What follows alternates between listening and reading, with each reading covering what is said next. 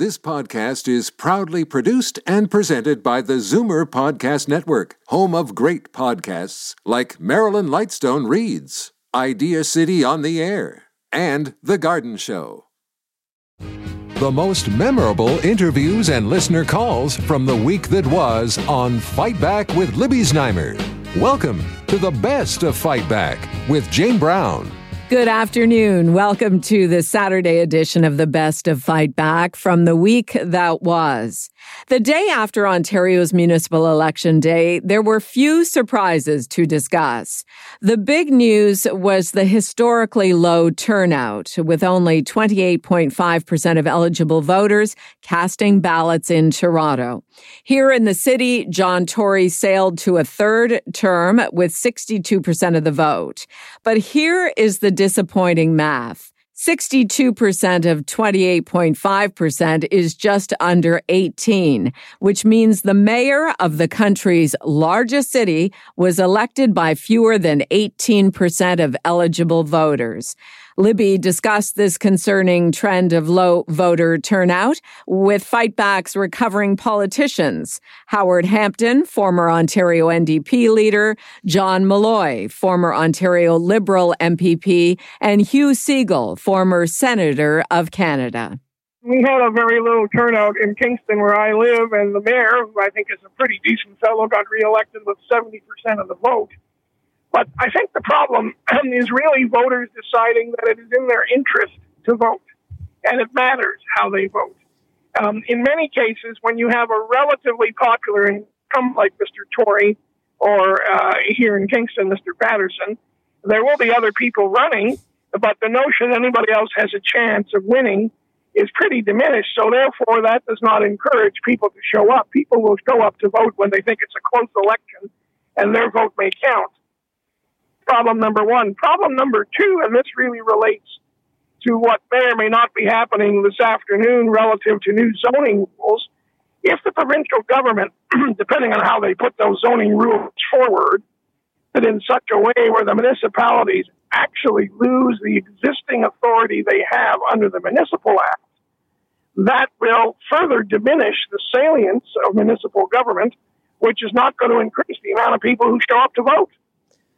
And, you know, it's an ironic thing because on the one hand, Ford granted Tory and Ottawa and probably others strong mayor powers for housing, but he's kind of bigfooting them, John, right?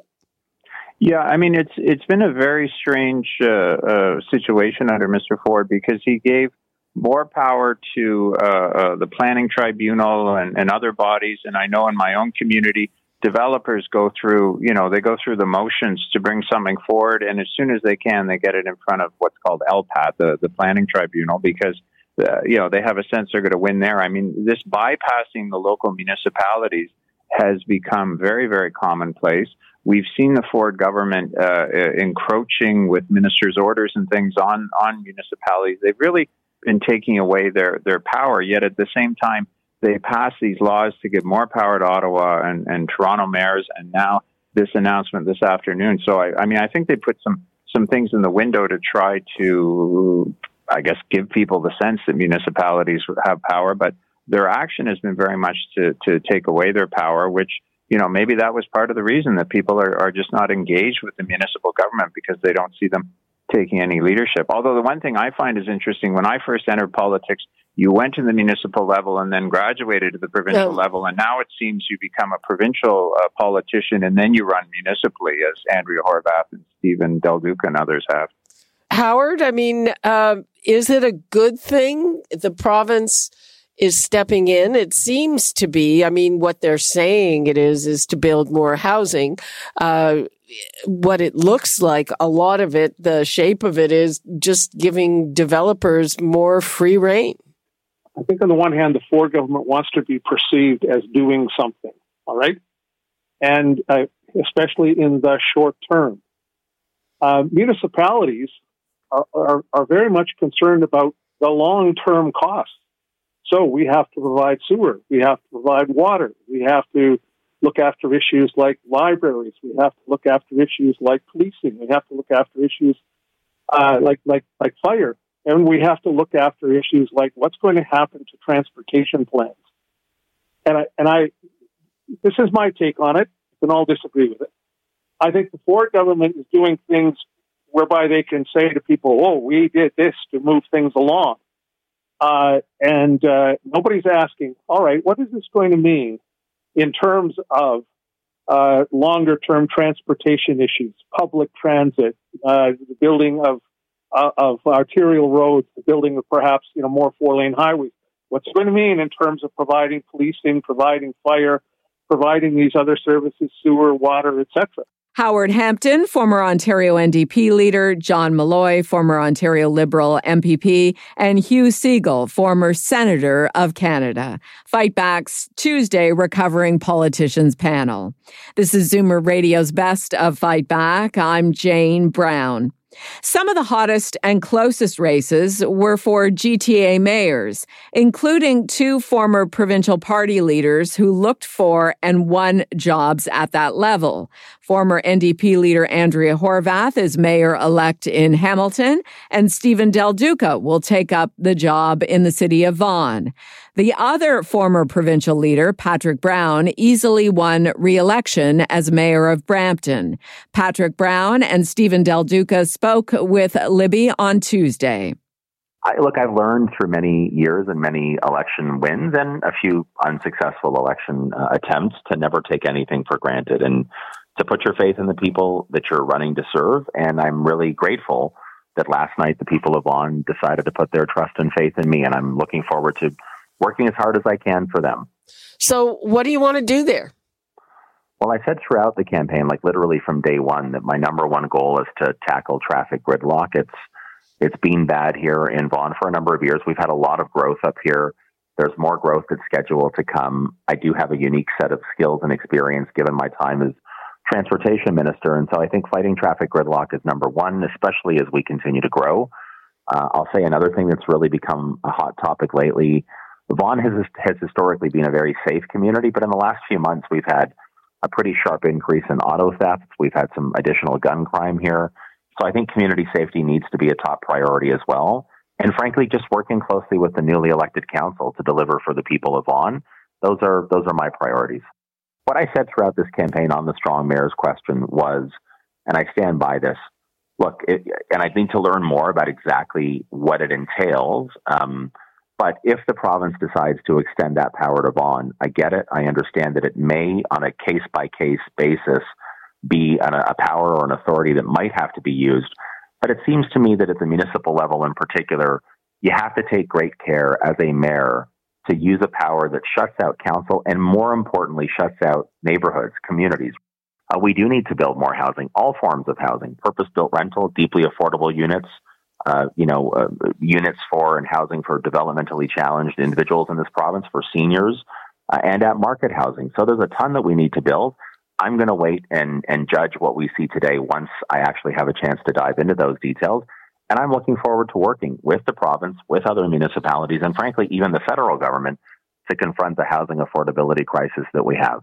Now let's bring in Patrick Brown, mayor-elect of Brampton. Your race was, I would say, probably the nastiest race that was going on, except for maybe the two brothers in Port Colborne. What's your conclusion of all of that, and how do you move forward? Well, the great news is we won a massive mandate, one of the biggest victories in the city history. We have a massive majority around the council table. And so, the politics of hate and mudslinging and negativity were rejected in a resounding manner in Brampton. We had someone from Windsor, a paid political operative, and Nick Cavalis, who came in not because he believed in any candidate, but because I had disagreements with him in the past.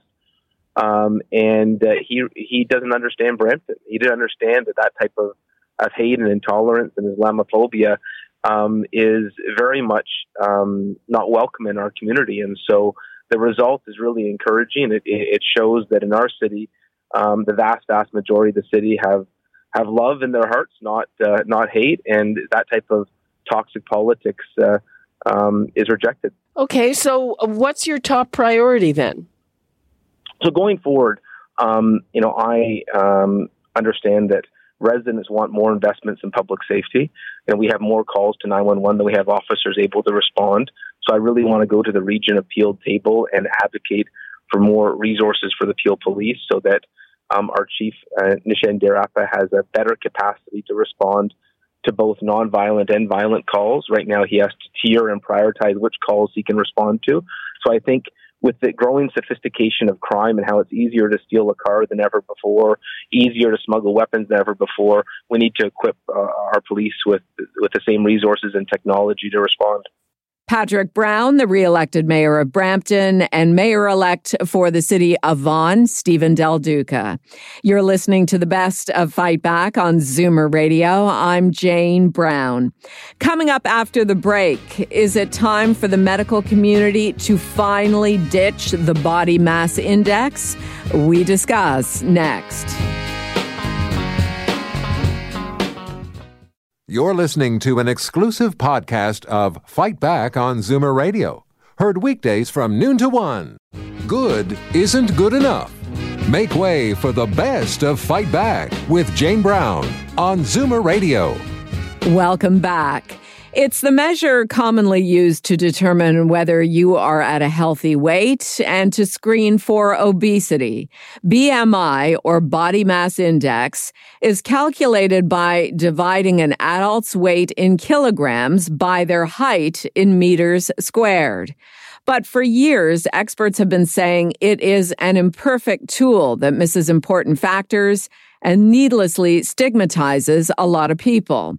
Now there is a renewed call to get rid of it. Fight Back got reaction from Dr. Sean Wharton, medical director of the Wharton Medical Clinic in Burlington. The more that we have a recognition that there are different people that make up the world. I think our extra attention and the appropriate attention on the varied composition of Canada, of the world, requires us to look at all things in a more appropriate lens, and BMI is definitely one of them. It was designed; the categories were designed for white European males, and it was not designed for the rest of the world. So. How so? So it made this calculation for white males. And one of the criticisms that I've heard is that it doesn't take into account where your fat is, and it's much more dangerous if it's around your middle. But white guys, they have a lot of guts. I mean, big. That's where they carry. A lot of them carry their fat. Yeah. So that is true. So BMI wasn't designed for white European males. The BMI cutoffs were defined for them. So BMI is just a measurement, just like weight. If you're saying like weight or height or any number was defined for somebody, it's not. It's just a number. So BMI is simply a measurement, and it is not the problem. It's not the issue. So we should try to stop demonizing the BMI number. There are some challenges with it, and we can discuss the challenges of just that actual number. But the bigger problems are the categories in which we say that this BMI equals this type of health. So a BMI of 30 equals a unhealthy person, whereas a BMI of 25 equals a healthy person. That's not accurate. So, and that may be accurate in the white European male population in general, but it's not accurate for a black woman, for a woman, for an indigenous person, woman or man, a South Asian woman or man. That's who it's not accurate for, which is most of the world.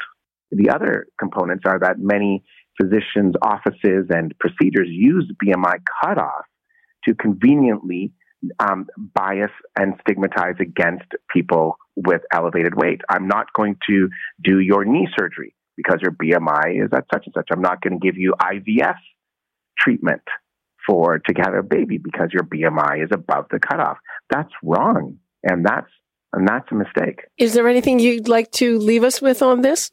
Yeah, I think that I agree with that using BMI cutoffs is fraught with multiple problems.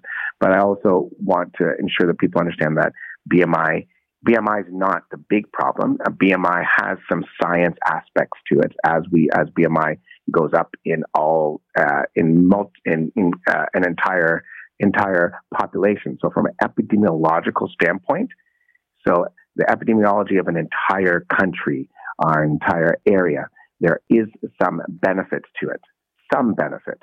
So we've been using it still for nationwide studies and global studies because it's an easier measure to actually get. I think we'll be switching at times if we can, but there is some small merit there. But on an individual level, when you're in front of your doctor, that doctor should use the health parameters that we doctors have learned how to use, which is blood sugar, blood pressure, looking at the patient, talking to them, assessing them, their family history, instead of just assuming right away that their BMI tells the entire story and they're disregarded for other types of treatments. And I believe that is wrong.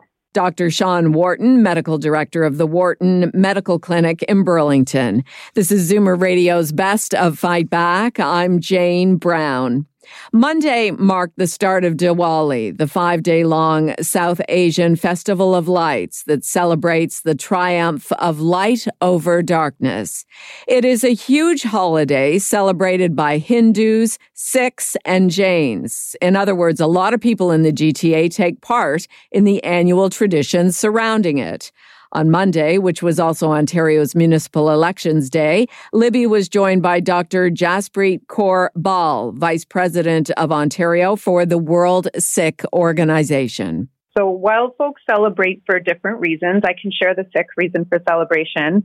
We had 10 gurus in our religion, and our 6th guru was freed from imprisonment in the Gwalior fort and was released with 52 prisoners. So he was in prison, and they offered him release. And he said, I'll only go if everyone can go with me. And they said, anyone who can hold on to your clothing can go with you. There were 52 other political prisoners, and he had a custom robe made with 52 tassels on it. It was awesome. He outsmarted everyone, and everyone walked out with him. As he was traveling home, because it was part of this lunar calendar and there was no moon, and it coincided with Diwali, there were all of these lights that were lit up, and his path was lit up, and everyone celebrated with the lights at that time. If you can imagine, this wasn't a time where there was a lot of other lighting. So this is the reason that we celebrate it in accordance with the lunar calendar on the day where there is no moon, and we make sure that we provide our own sources of light to celebrate that triumph of light over darkness. So that was a Sikh guru, but it's also celebrated by Hindus and Jains. Yes, absolutely. It's celebrated by different religions for different reasons. So they have their own stories and their own religious traditions and their own reasons for celebrating. And because a lot of Sikhs come from India and a lot of Sikhs come from Punjab, there are people of every religion there. So you kind of end up in this massive celebration where even with folks with different religions, you're all celebrating. What would people be doing? Is it a night at home, a celebration at home, or what? It can be a little bit of everything. So the idea is to light up your world. And so at home, we would do things like divas, which were the traditional lights that we had back in the village or back at home. So it would be a small clay pot. You would put a little bit of clarified butter in it and make a wick out of cotton. And then growing up, I went to the Gurdwara, which is our central Sikh institution. They're all over, they're all over Canada. Yeah, but I predominantly went to, temples. And I predominantly went to the one in Mississauga.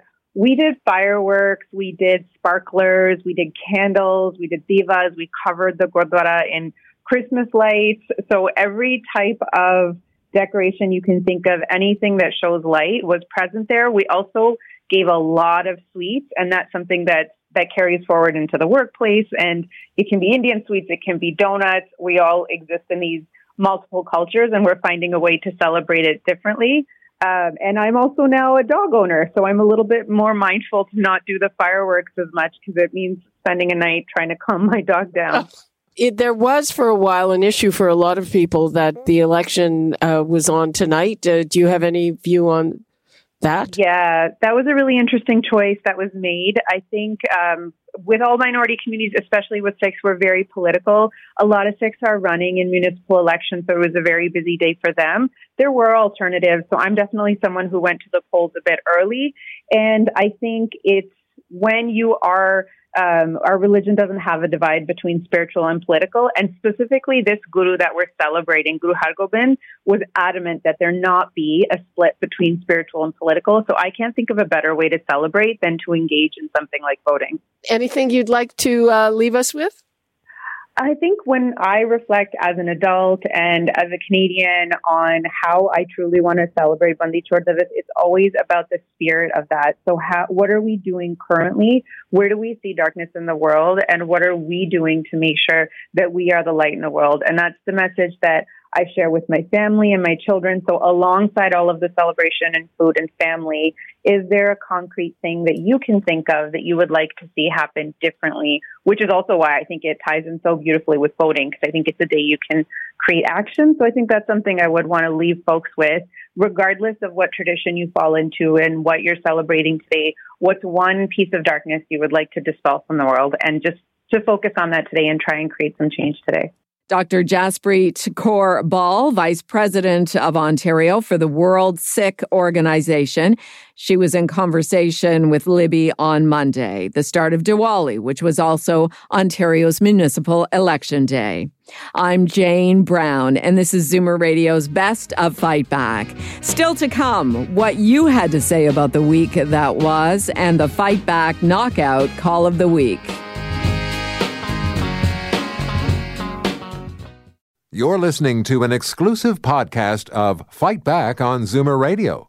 Heard weekdays from noon to 1. Zoomer Radio, pulling no punches with the best of Fight Back with Jane Brown. Fight Back with Libby Znaimer has the most informed guests on the week's hot topics, and we also rely on you for your valued opinions. Here are some of this week's best calls. Joan in Mississauga phoned about her proactive move to save money at the grocery stores. I go from store to store to store, and what blows my mind is they all have the same pricing. So what I'm saying is I'm a grocery buff. My dad's 90, I'm a senior, and I'm looking for the best deal. But what I find now is you go from store, all the big chains, it's almost like they're all talking to each other and say, okay, this thing was $7.99, and now we'll make it $14.99. And you go from store to store, and it's all $14.99. So what I'm doing now is I'm calling the Canadian companies. I'm calling Quaker. I'm calling Purina. And I'm saying, I'm a senior, and you've doubled your prices on cat food and cereal and all, and you're in Canada. Why are you doubling your prices? Kathy in Etobicoke also called about the higher food prices these days. The supermarkets are putting their profit margin and their shareholder profits in with their balance sheets rather than taking the profit and loss first, and then what's left over will go to shareholders. I think they've got it a little bit backwards. They're paying a premium to their shareholders instead of looking at where the prices really need to be set. And that doesn't have to be record high profits. Jeff in Bowmanville phoned about the proposed provincial legislation to increase affordable housing. I can appreciate the province's initiatives in terms of increasing the housing supply. And let's be clear, there's only one reason that this has come forward. It's because the Greater Golden Horseshoe area is one of the most desirable places in the world for people to live. And we have more people coming from outside the area to this part of the world every year. We have to accommodate for that. The growth isn't from birth rate, it's from people coming from other parts of the country or other parts of the world. So we have to do something, and there has to be a plan. And now, Fight Back's Knockout Call of the Week.